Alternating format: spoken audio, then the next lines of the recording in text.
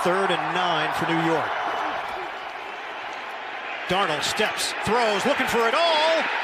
Robbie Anderson, touchdown Jets. What a grab. Hello, welcome to the Transatlantic Titans podcast. We are in your debt, New York Jets. As a football team, as an organisation, we think you are terrific.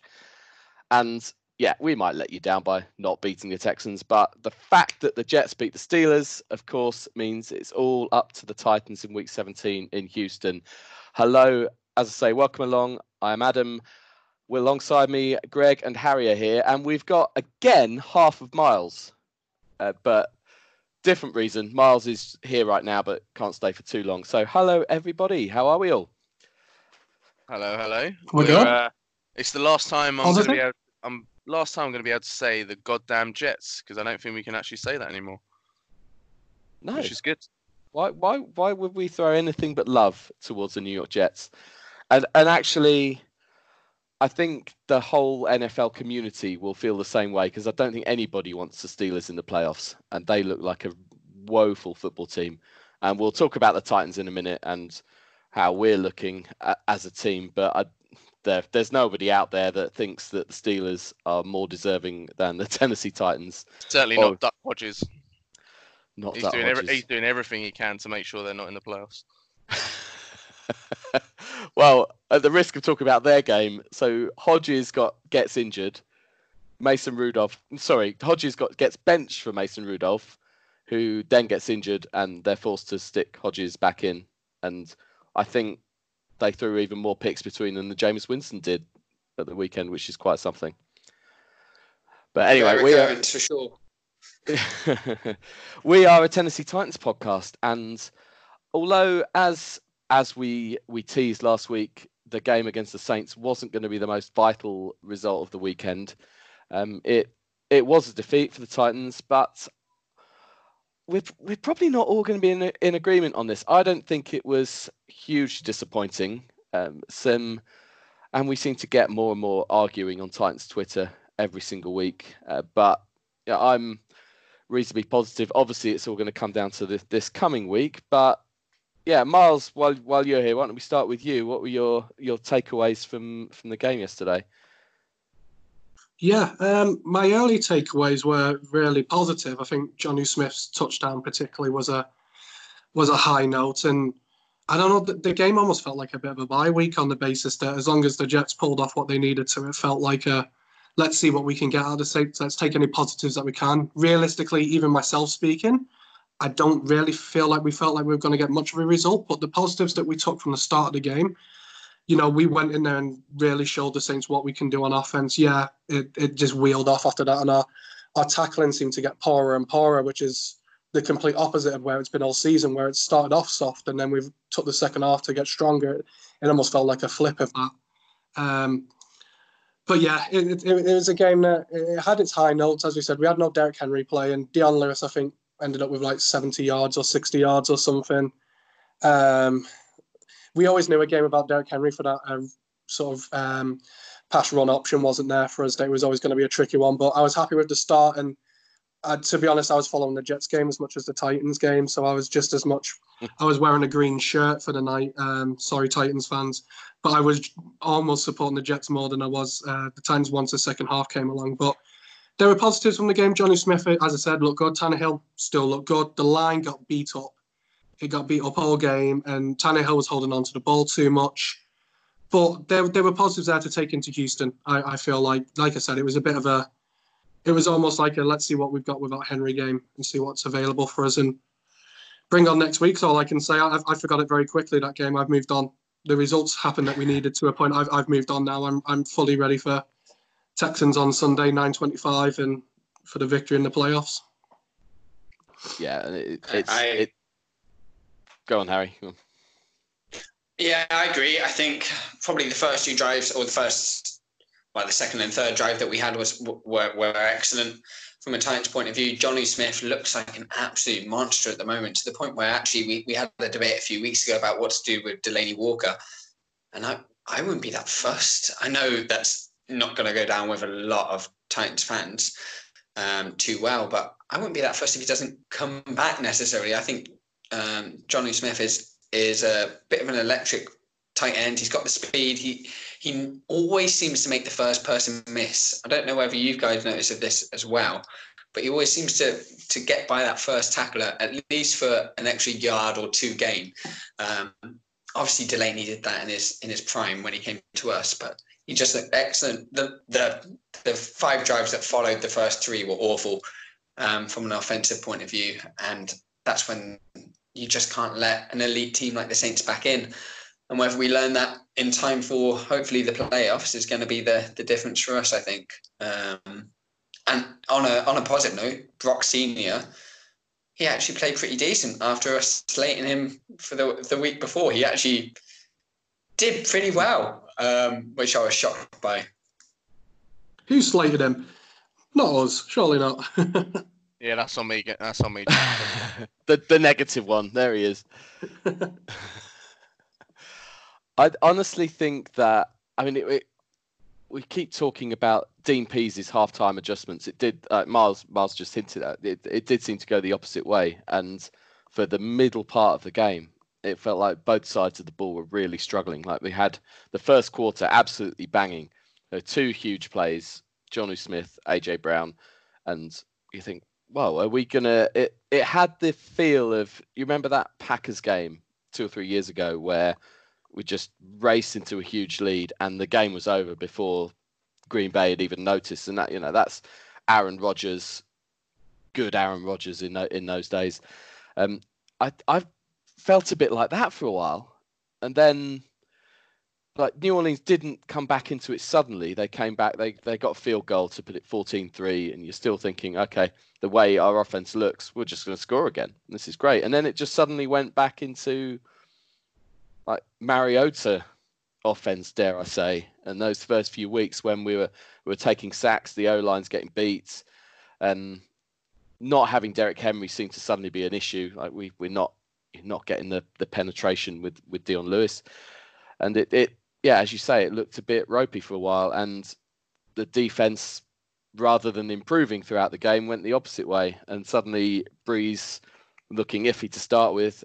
They're getting going. Kamara, Michael Thomas, and whatever you say on both sides of the ball, those New Orleans Saints are impossible. Well, very, very difficult to compete with. And as it transpired, I don't think we did too badly at that.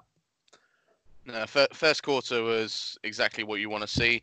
It's apart from the first drive, it was pretty much perfect. I think we played brilliantly on both sides of the ball, and then the final 3 quarters, you pretty much just file them under. Don't worry, let's forget about it and let's move on. But I think the only negative you could pick up really from not winning that game yesterday was that we've kind of brought the Raiders back in now to into the hunt a little bit in terms of the playoff race. Basically means if we lose to Houston, Pittsburgh lose, we're relying on the Raiders, and I think the Colts can also, if they beat the Jags and the Raiders win, then all of a sudden both us and the Steelers miss out. So obviously winning that game, all of a sudden that's not going to be possible. Yet then again, it was always going to be one of those games. I think as soon as you saw, or pretty much it was even before the Houston Bucks game was finished, they'd already said that they'd obviously brought in Dawkins, waived Sharif Finch. You kind of knew what was going to happen. It was inevitable that Henry was going to be rested. But yeah, it's one of those ones I kind of felt it was a little bit of a missed opportunity, but one at the same time that, obviously it can make absolutely no difference whatsoever, and it probably will make no difference whatsoever as long as we can get the win next week. That's the thing, and is it me, or is Titans Twitter just becoming more and more argumentative? But that was like another thing that everyone seemed to be arguing about, was whether we should be trying hard to win this game or not. Unusually, when I say unusually, I mean typically Paul Kaharski seemed to be in the middle of all of that. Not saying anything more there, but it was just, well, we weren't a million miles away. We weren't a million miles away from winning it. I mean, look, obviously a fumble that on another day could have easily been called. A flag could have easily been thrown for it. Raymond, it was an unfortunate. It reminded me a little bit of the week before with Ferkser, where it was just a big hit. I think it's one of those ones where he was unfortunate rather than you can't really put too much blame on him. If we'd gone and taken that as a completion and we're rolling, who knows? We could have gone and nicked. It. That would have, I think, either leveled it up or probably would have gone for a 2-pointer with Vrabel. 3 points behind at that point. Oh, was it 3 points? Sorry, yeah. I honestly think if that play stands, right. Or even if that's an incompletion, we win that game. Yeah, I believe that. And there was still time. There was still time on the clock. I mean, not a huge amount, but there was still time on the clock. Yeah, sorry, I forgot we were 3 points behind. Of course we were. So yeah, I mean, I still think, that game was there to win. And considering how badly we did play for 3/4 of the game, bar one drive, which was one that brought us back within 3 points. Considering how bad it kind of was, you can't really complain of being only essentially 3 points behind New Orleans. I know they went and made it 10 points in the end, but you can't really complain too much. It's on to next week. That's all that really matters now is obviously getting the players ready for that game. Hopefully we will have Henry. Well, we will definitely have Henry back, I'm sure. Even if he's not fully fit, I'm sure he'll be playing. Hopefully we can get Adoree Jackson back, so he'll be a huge boost for us. Who knows what's happening with Humphreys and those guys and Simmons. But if we can get at least 3 of those 4 back, I think we'll be in pretty good shape. I think Henry will play. I think Henry would have played Sunday if there was more on the line. Yeah, I do. I believe that. Just going back to that hit on Raymond. Now, at the time, I thought similar to the Ferguson one. I thought, wow, that's a gut punch in terms of momentum, and it's a big play. It's a big completion at first glance, and you look at it. Yeah, it's a great hit on defense. They've recovered the fumble. Well, okay, it's not quite the 14-point swing that the Ferguson one was, but it felt similar. And then I didn't really pick up on it at the time, but he was lying on the floor, motionless, Raymond, after that hit. And it's mentioned afterwards, and you realise he was knocked out cold. Mm-hmm. And it's a helmet-to-helmet strike. Now, who's to blame here? Is anyone to blame here, firstly? You've seen them as 50-50 calls, haven't you? My first instinct when they showed the replay was to see if he led with the helmet. And on first replay, it looked like it was shoulder to helmet contact. But then obviously as further replays happened, but the play was gone by then. So the first replay they showed, it looked like it was shoulder to helmet. And yeah, he's wiped the guy out. And I mean, I hate to use poor examples, but for example, if that hit's laid on a running quarterback who you're allowed to tackle, and it's someone like Drew Brees, you're getting a flag for that. And you'll get a flag for that. But in this situation, it's a 50-50 call. I think half the time you see that given and half the time you won't do. It was really interesting as well because they Dean Bandino or whatever his name is on I think it was Fox that was showing it on Game Pass. It said, well, he's made 3 football moves. He's caught the ball, he's secured it, and then he's made that first football move to either brace himself for impact or make a juke or whatever. But actually, he's braced himself for impact and then got led by the helmet straight away and got knocked out in the process of doing that third move. So if this is the issue that the NFL have really with the catch rule at the moment, is that there's nothing that really signifies it. And it's the same, we've had rants on our non-Titans related about VAR and stuff not being exact, because it is one of those calls where you just find out what the crack is and hope for the best. I don't think you're ever going to get that right. And some calls go for you, some calls don't. This one didn't. I personally disagree with it, but of course I would. I'm a Titans fan. But yeah, I think it was probably a bit rough on Raymond. He's now in concussion protocol as well, as well as Davis is going into next week. So that's a bit of a worry for us. But yeah, it's a loss for sure. And like we've said, that play really did make a difference. If guys, I've got to go back to work. I just want to do my tighten up now and see everyone on Sunday. Everyone on Sunday, make sure you watch. We'll win. Easy win season, the playoffs, guys. Cheers, Miles. Excellent optimism. Love that. Take care. Merry Christmas. Right. Yeah, just going back to that hit. Miles mentioned the fact that it would be dealt differently if that's a running quarterback. But a running quarterback won't take that kind of hit. Some crossing routes in the middle of the field where you're receiving a pass. Just the nature of the speed, particularly someone like Raymond, who's quicker than most. He's a kick returner, and you've got a corner or a safety coming across at similar speed. You will get collisions, and I don't think. Yes, there's helmet to helmet, and the fact that he's knocked out cold looks bad, but I don't think it's a malicious hit, if I'm honest. It's a football play, isn't it? Especially from that safety position coming through and making sure that your guy doesn't get the hit. The corner's following him fairly closely, and the safety just makes that move to hit the guy. That's what you're taught to do as an NFL safety, to make sure you hit the guy hard. He's trying to stop him making the catch. Make a play on the football. I don't think there's any hint that he's trying to hurt the man. And yeah, you watch some and you might it might look like different, but it felt innocent. But at the same time, there was helmet to helmet contact by the look of some of those angles. It massively changed the game. Whether I blame the referees entirely, I'm not so sure. We can blame Boga for everything, though. Come on. I mean, the guy is absolutely useless. Now, when I first watched it, first thing I thought was, clear fumble. Didn't even look at the fact that it was helmet to helmet or that he was even out cold. It was just, for me, I thought it was just a good play. It was only really when I watched it probably 2 or 3 times more that I thought, well, actually, that could easily be a penalty. And if it's anyone else, probably when I say anyone else, a bit more experienced kind of wide receiver, I think that might get looked at a little bit more differently. But I think it's one of those ones. I mean, the guy was down out cold for a good few minutes. I mean, it could have been one that, I don't know whether it could have been a boo review. I don't think it was challengeable, obviously, but yeah, it was one of those ones that they could have easily have just had a little look at. Just to see what they also, because I mean, clearly it's one of those ones that happens at full speed. You're not going to truly really see it properly. I don't blame the referees, but I kind of blame the fact that they weren't able to at least review it, because it was such a big moment in that game. I'm not sure if we were within 2 minutes or just outside of it. I think we were just outside, but it was such a massive moment. Yeah, it was a turnover anyway, so they're looking at it.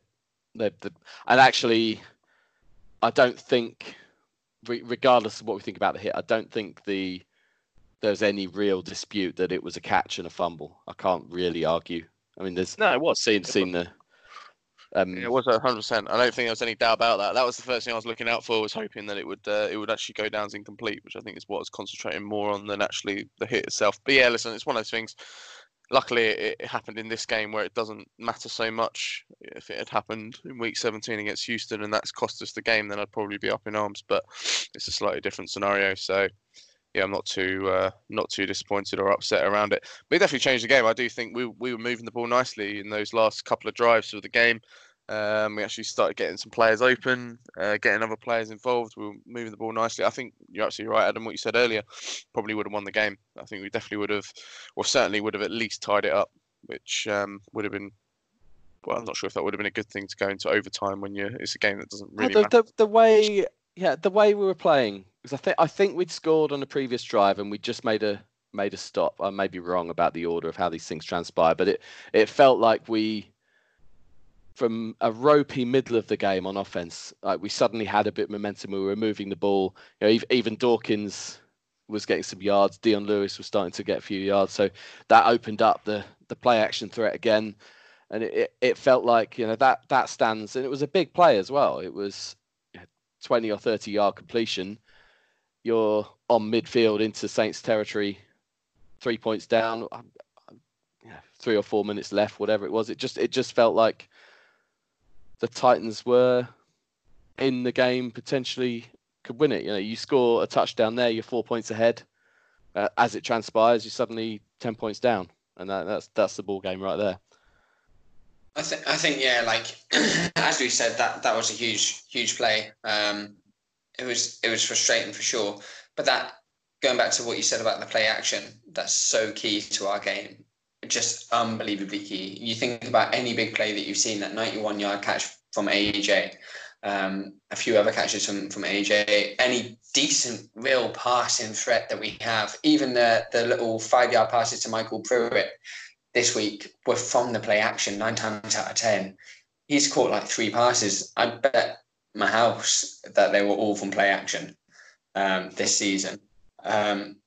It's just so key. It's what Arthur Smith does well. He's even running screens from play action passes and things like that. Going into week 17, obviously we've got the Henry threat coming back as well, but that PA is just so important to us and dominating the run early days. As long as they don't stack their box too much, we just need to make that happen. What are we concerned about? I mean, I still think that this was mostly on New Orleans having a stonking game on defense, both in coverage and their pressure. But Tannehill taking all those sacks and the O-line, is there a concern there?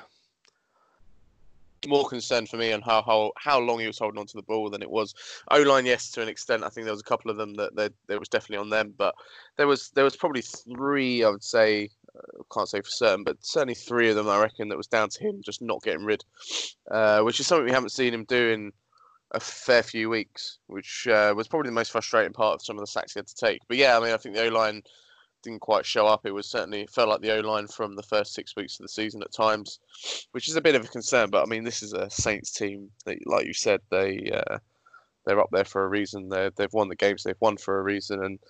But obviously, if you want to compete at that level, and keep talking about getting into the playoffs, we're going to need to compete at that kind of level. And I don't think we'll necessarily put this game down to how the future's going to pan out. There's other games against very good teams that we've gone and won.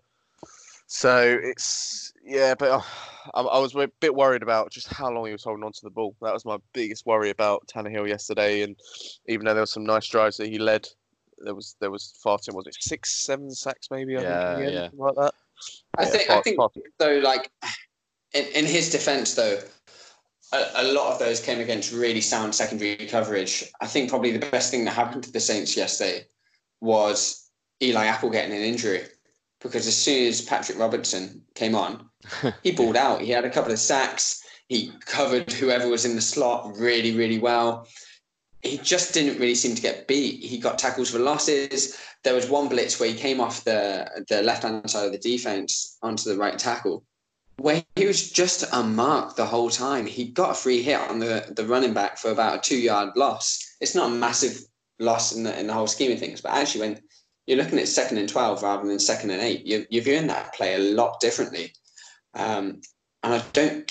We've gone against Art Smith this year, and I say I've probably gone against Art Smith at times this year, and I've really bigged him up. I think he's done an excellent job the second half of the season. But it's hard to put a play call in when you're 2nd and 12, and you need to make at least 6 yards to really make it manageable. And yeah, for me, one of the turning points was Apple getting injured and just getting replaced by a guy who knew his job was up for grabs after Jenkins getting signed off with waivers as well. I would say that most of the sacks felt like they weren't suddenly instant pressure on Tannehill. They were nobody's open, trying to wait for something to unfold for too long, and ended up being sacks based on the fact that coverage sacks you would call they were very good in coverage. In fairness to them, AJ Brown. Does Tannehill have to see that and work out? Yeah, you've got to have how they say clock in your head as a quarterback, and you're never going to have infinite time in the pocket. I mean, and it felt like some of the sacks that Mariota took early in the season felt a bit similar. I mean, I don't want to throw any shade Ryan Tannehill's way for the phenomenal job that he's done, but I'm not blaming I'm not just blaming him. I'm not really putting this on the O-line as much as perhaps some others. We're perhaps nitpicking here. Let's look ahead, because that's what matters. As we said, we've not got to beat Houston. If we don't beat Houston, some strange things have to happen, like the Colts losing to the Jags, the Colts being eliminated, and their result mattering is slightly confusing, but that's tiebreakers for you. But ultimately, it's the bottom line is we beat the Texans, we make the playoffs. Is that going to happen? There's a simple question with probably not a simple answer. There we go. Yeah. No, I like in the absence of Miles, I feel I probably have to be the optimistic one here.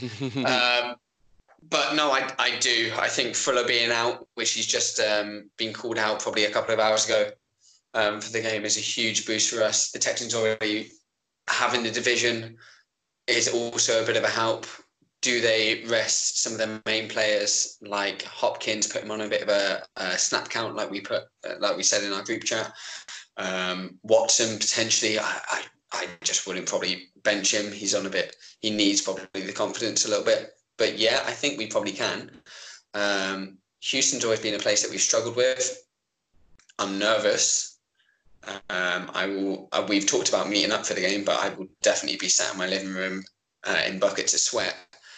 But I do honestly think we can do it. I think, as I said earlier, that play action is so crucial with Henry getting back, with AJ Brown balling out. I mean, he's unbelievable as a rookie wide receiver drafted in the second round. Can't be happy with him. With our O-line looking half decent, JJ Watt still out, Clowney being traded, I believe we can. Yeah, we can certainly score points. I don't doubt that whatsoever. Bill O'Brien, I believe, is saying that they're not going to rest or bench anybody who's fully fit. If anyone, it's like Derrick Henry last week. If anyone's got a niggle, they're going to take it easy, aren't they? However bitter you're going to be against the divisional rival, you're prioritising the playoffs. I don't care what anyone says. So that can only work in our favour. And there's a chance. I don't think playing for the only thing they might have to play for is a third seed rather than the fourth, which is really neither here nor there. And actually, they might. I don't know if you want to prefer playing the Bills versus the Titans. I'm not sure that's a huge thing at that stage.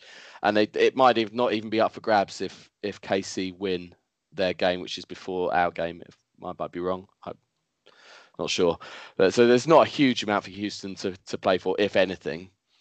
And yeah, no excuses, really.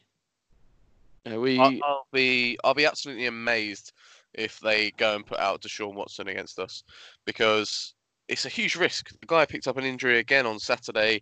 I'm not sure if it's ankle or Achilles or I don't know what it was, but to put a Titans defense that's going to be bang up for it because they know what's at stake up against him is a huge risk when you got the playoffs and a game that really, like you say, means next to nothing to them.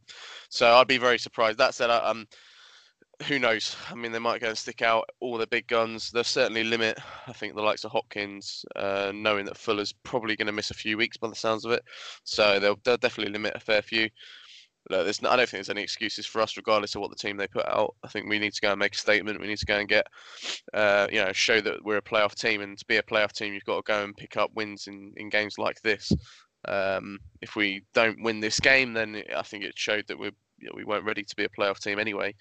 But yeah, absolutely no excuses. I think we've got players who are in good form. I think that was the only one thing from the Saints game I would have liked is a win just to get a bit more momentum even, because that's something that we, obviously when you come off the back of 2 losses, you don't really feel like you have that too much. But look, it's kind of winning you're in, do and die, and I think for us, there's absolutely no excuses when it comes down to Sunday night and what that end result will be.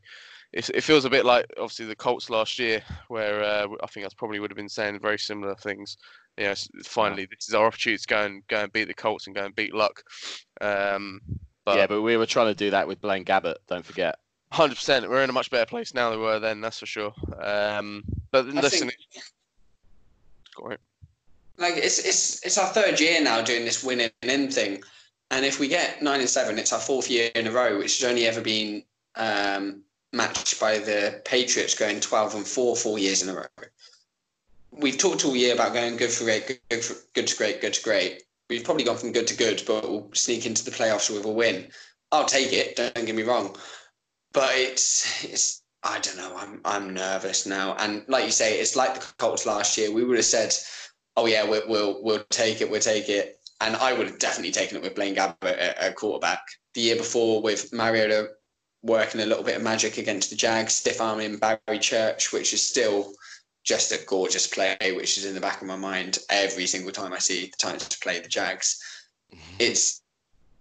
I was thinking of Matt Neely with that play, and those videos that he's made of going backwards and forwards, a stiff arm into oblivion on Barry Church.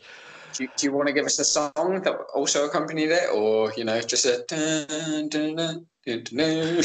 No? I think you've done it. Yeah, it's this isn't the same as last year for me. I know statistically, yeah, it could be another 9-7. Okay, 9-7. Unlike last year, 9-7 puts us in. This is a better football team all round. They've been not necessarily the way that anybody planned. Some of it's been by accident and some of it's been lucky, but it's a better football team. Even if it doesn't work out and 8-8, we'll be disappointed. But I don't think personally I'll be as disappointed as a year ago. Yeah. I think I have more hope going into next year than I probably did last year, with AJ, Henry, if we tie him up to a decent contract, Tannehill. I love Mariota. You probably never forget your first love, even if it is at quarterback. But I have more faith in Tannehill going forward. I have more. We do still have questions at the O-line. I think our defense is really solid at the moment. Jayon Brown, just a baller. Evans, baller. Simmons, unreal. What a steal he was at draft pick number 19. We shouldn't probably look forward, because we're going to look forward to a playoff game probably against Kansas. But we are. That's me being Miles. But you're looking at it, and I think we can win this game, and even if we don't, I'm probably still more optimistic than I was this time last year. Kansas City hate playing us. They can't beat us. Andy Reid's only ever beaten the Titans once in his entire coaching career. There we go. They should be scared. So let's get past Sunday first, and then we can start talking about how amazing our record against KC is. I think just getting back to your point, Harry, around last year to this year, I don't know. Last year I kind of felt like we had that defense that I still thought was very good, and also this time last year, the only thing I was worried about Mariota was his injuries. I still thought he was going to be an absolute balling quarterback who's going to dropping dimes over here, there, and everywhere. I don't, obviously that all of that has completely changed now. My big thing is with the defense, especially, is actually we just need to stop giving up big plays, and also special teams as well. I think we talked about special teams quite a bit on Sunday between us, just like big opportunities where we're giving up big yards. We can't do that Sunday. We have to, any opportunity that they have, we need to stop them as early as possible. Even Brett Kern didn't look the same Brett Kern as what we've seen in recent, which is hard for me to say because anyone who knows me knows it was true. And the Saints field position ended up being constantly positive and ours seemed to be constantly negative. Quick word, by the way, just Neil will be angry if we don't bring this up. He wanted to throw some love to Tajay Sharp, which unbelievably we haven't mentioned him, and he came up with touchdowns obviously, but a couple of big third down conversions. I don't have his numbers in front of me. I'm suddenly doubting that, but he stepped up in key moments, and he's not somebody who we've talked about very much. But he's been around a while. He's been around probably longer than any other Titans receiver.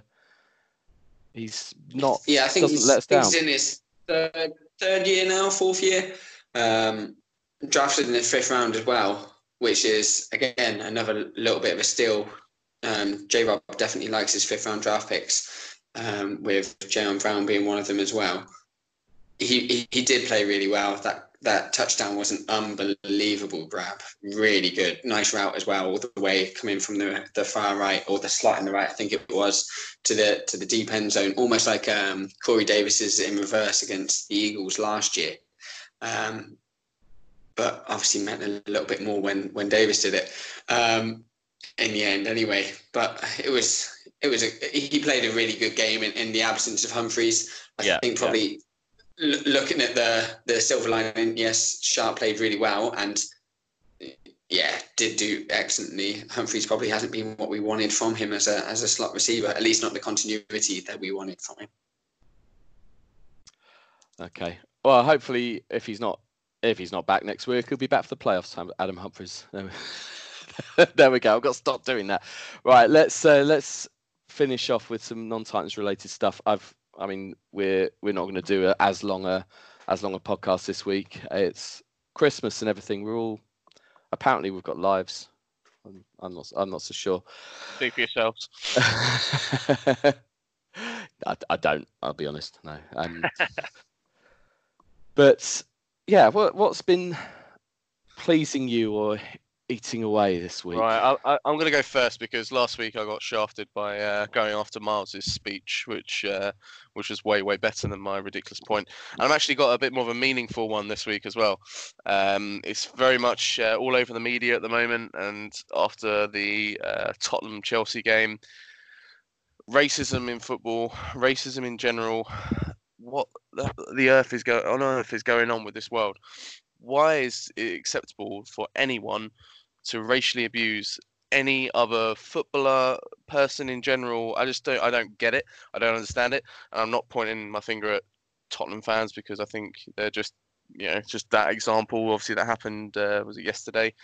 Chelsea have been guilty of stuff in the past as well. So I'm not going to sit there and point out anyone in particular, but what is going on? It's just absolutely mad. And if you are someone who inside a football ground is standing behind 3 rows away from someone who is doing anything racist towards a footballer or in the vicinity of a football pitch, just get them out.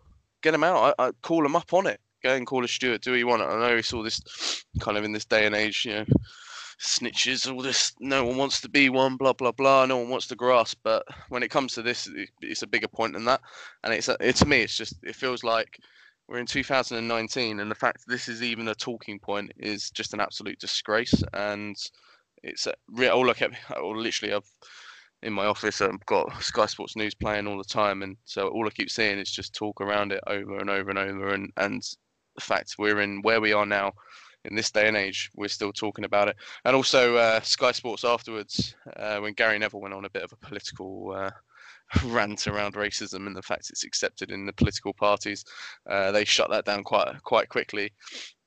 Don't know why. It was very much one of those things. But on that, by the way, I saw a couple of tweets from I've forgotten his name, David Jones, yeah. And he it looked awful. I saw the clip, but I didn't see that bit live. I was watching the Titans, funnily enough, but I saw the clip of Gary Neville, and I thought everything he said was absolutely bang on. And David Jones has apologised on Twitter, and rightly so. That looked awful. It was just like, why is his instinct to do that? But he clarified the fact that he wanted to make the point that Sky Sports don't necessarily believe that the 2 main political parties are racist. I think that's what he wanted to jump on. He didn't. It was a bit. It was taken a bit out of context, I think, but it didn't look good. Getting back to my main point, though, in terms of just why is this even relevant in this day and age? I mean, we're literally it's 2019, for Christ's sake. I mean, we back in the 70s and the 80s, and even probably before then, that was probably the norm. But now, in this day and age, I just can't believe that. I mean, anyone from America who watches the NFL, if they ever experienced anything like that, it would be disbelief, because it's a disgrace. It's an absolute disgrace. And anyone who I was even Sky Sports did a poll today around should footballers be allowed to basically walk off the pitch if they are abused, and 15% of people said no. And I was just like, out of 210,000 votes, that's over 30,000 people. think no, they shouldn't be able to walk off the pitch, which again is an absolute disgrace. But I don't know. It's just it's one of those things that's obviously been in the media a hell of a lot today, especially. So obviously it's still quite fresh from yesterday. But yeah, for me, it's just one of those things. If you go to Premier League football games and you see this thing going on, let's physically kick them out. We talk about kick racism out of football as a campaign. I'll physically kick them out. I can't. I mean, I'll level with you. You've talked about exactly what I was going to talk about. So I might save it for the Long Snapper podcast and do it again. But I can't work out whether it's happening more in the last couple of years or if it's just being highlighted more. And either way, it's not good. But I think I've gone to football games since I was knee high to a grasshopper, and you've still heard stuff like that and the awful chants that go on, and I completely 100% agree with you. It is just the worst thing that you hear, and you're ashamed. You're ashamed of your own fans. You're ashamed of no matter. Don't get me wrong. I'm an Aston Villa fan, and I don't like Birmingham City. Like, I don't quite know why. I understand the history behind it, but it's years ago. But it doesn't matter who scores. There's one thing it doesn't matter who scores against us. It doesn't matter who does what or what colour their skin is or what their religion is or whatever.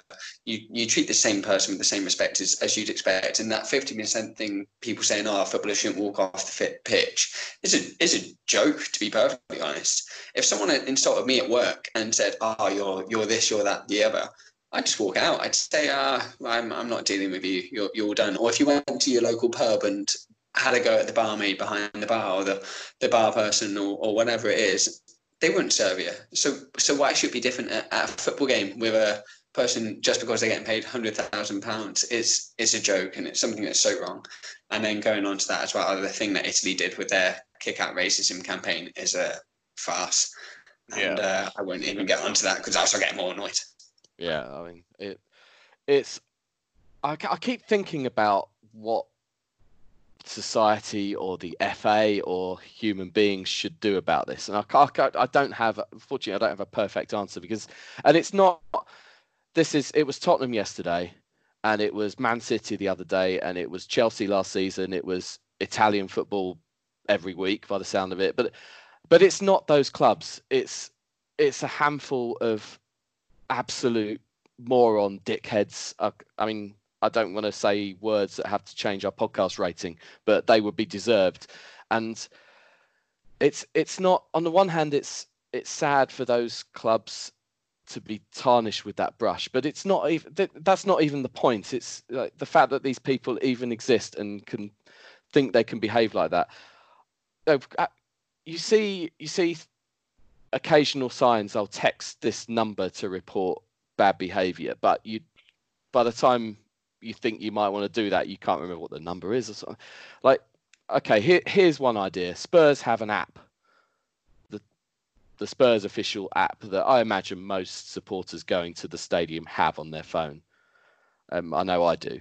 I wasn't at the game yesterday, but I know people that were, and I know people that heard racist chanting, hissing, monkey noises, whatever. But okay, put something in the app where you can anonymously report a seat number. Say, right, this seat number, they are doing this. Have it real time. So if you've got 5 different people send a message through the app about this seat number, you've got a steward over there instantly, and you've got that person's details, banned for life immediately.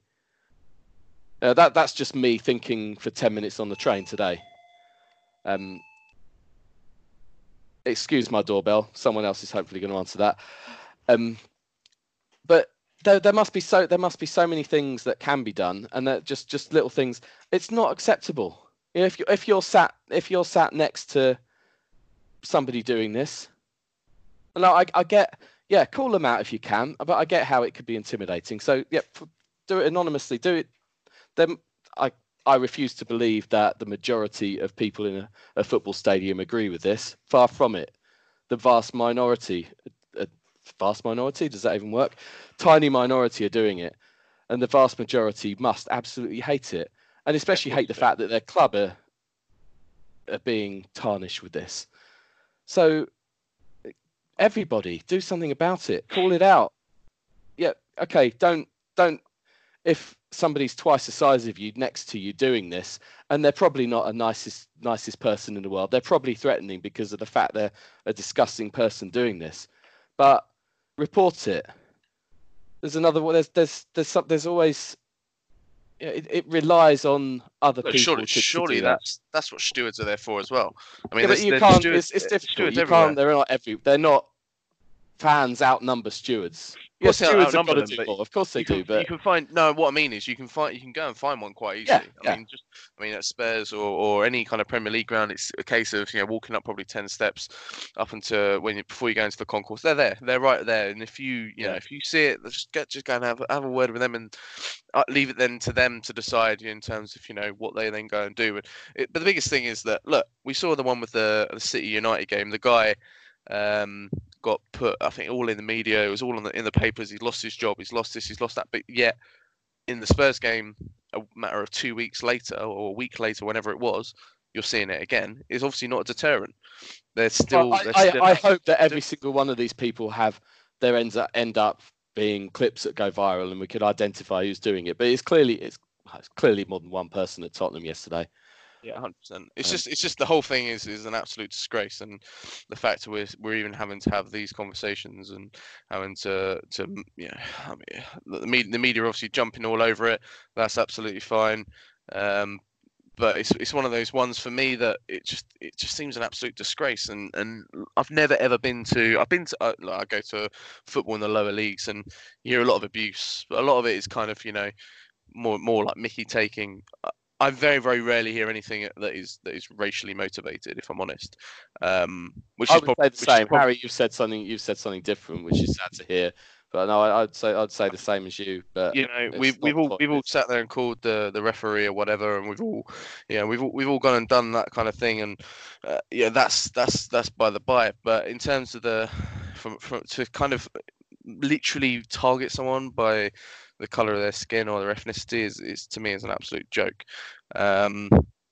We all know where the line is, and Harry, if you're at Villa Park, the average fan, I would like to think, hates a Birmingham City player regardless of the color of their skin, or what their upbringing is. They would hate them all equally, and it's.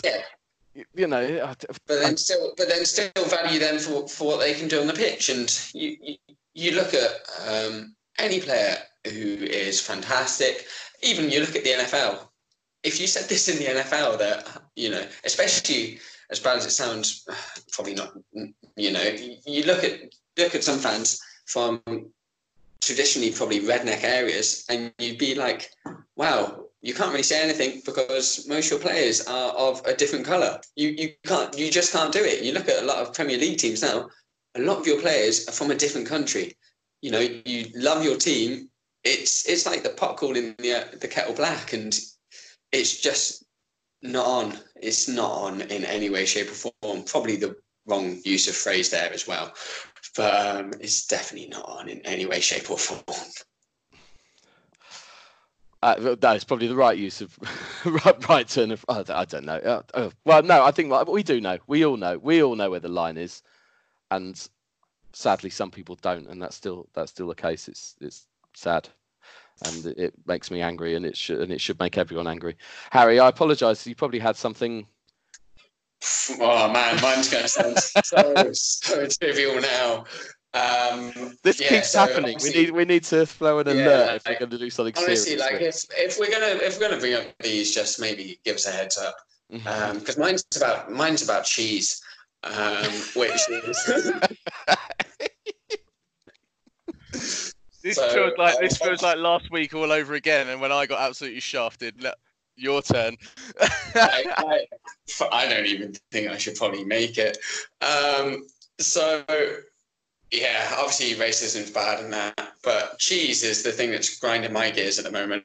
So I work at a cafe delicatessen, and obviously during this time, everyone and their mums are coming in for different kinds of cheese. Now, I like a cheese board as much as the next man, but do I know the difference between a French brie and a Somerset brie? Probably not. Do I know the difference between a Somerset brie and a Welsh brie? Definitely not. So why are you then asking me? I get it's my job, but I'm just going to probably BS you a little bit as to what I think this needs. So, like, we've got a lovely blue cheese called Blue Monday, which is by the drummer of Blur. I'm not entirely sure how true this is. New Order. Am I? So, It was New Order. sorry? Was the song, wasn't it? New Order was the song Blue Monday. A Blur stealing it? Sorry, I don't know. just, I'm not entirely sure, but this is the BS that I've been throwing out to people. So it's an award-winning cheese. And, like, don't get me wrong, cheeses are nice, you know, White Foxes, whatever you fancy, you know, Bob's your uncle, Stinking Bishops. But that's a hard read. But then you'll get that. That's a hard read thing when you read the title of our podcast. And then I think cheeses are nice. That's all we need. There we go. I just don't understand. Like, what do you want me to tell you about 6 different smoked cheeses that's going to change your mind on what you want? Just tell me that you fancy a cheddar, and I'll serve you up a cheddar. Just don't come in thinking that you're the next, you know, Mary Berry of cheeses, and then walk out with the same thing I've sold everyone else today. It just does my nut in. But Merry Christmas, everyone. Have a good one, and enjoy your cheese. I have to interrupt. Mary Berry and cheese. I didn't realise. I thought Mary Berry was a cake, kind of. Maybe that's what. Yeah. She might have done a cheesecake in her time, but I don't know. Sure. That's too much research. I always remember when I was going off on a slight tangent. I always remember when I was younger, I got told that Gordon Bennett was a famous ironworker from Derby, and he had so many ironworkers. Gordon Bennett's a famous saying in England where, like, you can't believe your surprise. And I always got told that Gordon Bennett was a famous ironworker in the 17th century because he had so many furnaces going on. People would come on and say, Gordon Bennett, it's hot in here. And the expression of surprise, and it's hot, was taken as just Gordon Bennett. I believe that for about 15 years. So now I plan on doing the same thing to as many people about cheeses as possible. Fun fact, I had a teacher called Gordon Bennett. Wow. Yeah, it was a great. It was, and he insisted on being born out. I loved it. Was he always hot? Definitely not. Okay, this could go weird. Right, let's get out of here. We have got presents to wrap and gravy to prepare for our turkey. Brown sauce, maybe, if that's your tipple, but certainly some cheese to think about. Right, Titans, just win on Sunday. That's all. Merry Christmas, season's greetings, Happy New Year, tighten up. See you in the playoffs. Yeah, breezy win.